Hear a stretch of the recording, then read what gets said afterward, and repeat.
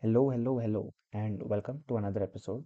This is pretty interesting because all the previous episodes, if you've been hearing, they're mostly based on psychology or just some random topic here and there, and none of them is really related to technology.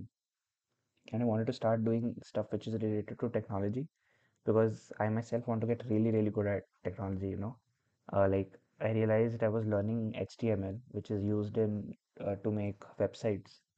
I realized I don't know a lot of the basics, like a lot of the basic part that's there.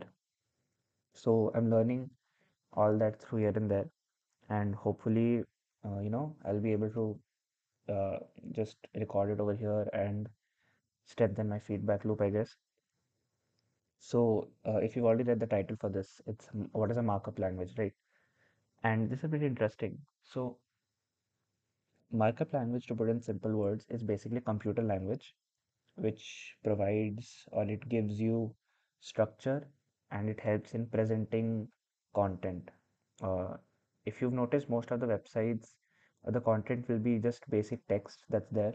Very few websites that are there, they will have more pictures or videos than text. So that's pretty interesting, right? One more thing is that so markup language, this what do you call it? Um, Abbreviation, I guess you could see it in many different languages. So, for example, HTML itself, the full form is Hypertext Markup Language. Or if you're talking in Android development, there's XML, which is Extended Markup Language. So, in case of XML, what you're doing is you're giving structure to how an app would look with the different components. So that's pretty interesting. And I don't really have that much to say this. It's just like a simple, nice definition. So there's more tech related content to come in this, and I'll see you in the next one. Bye.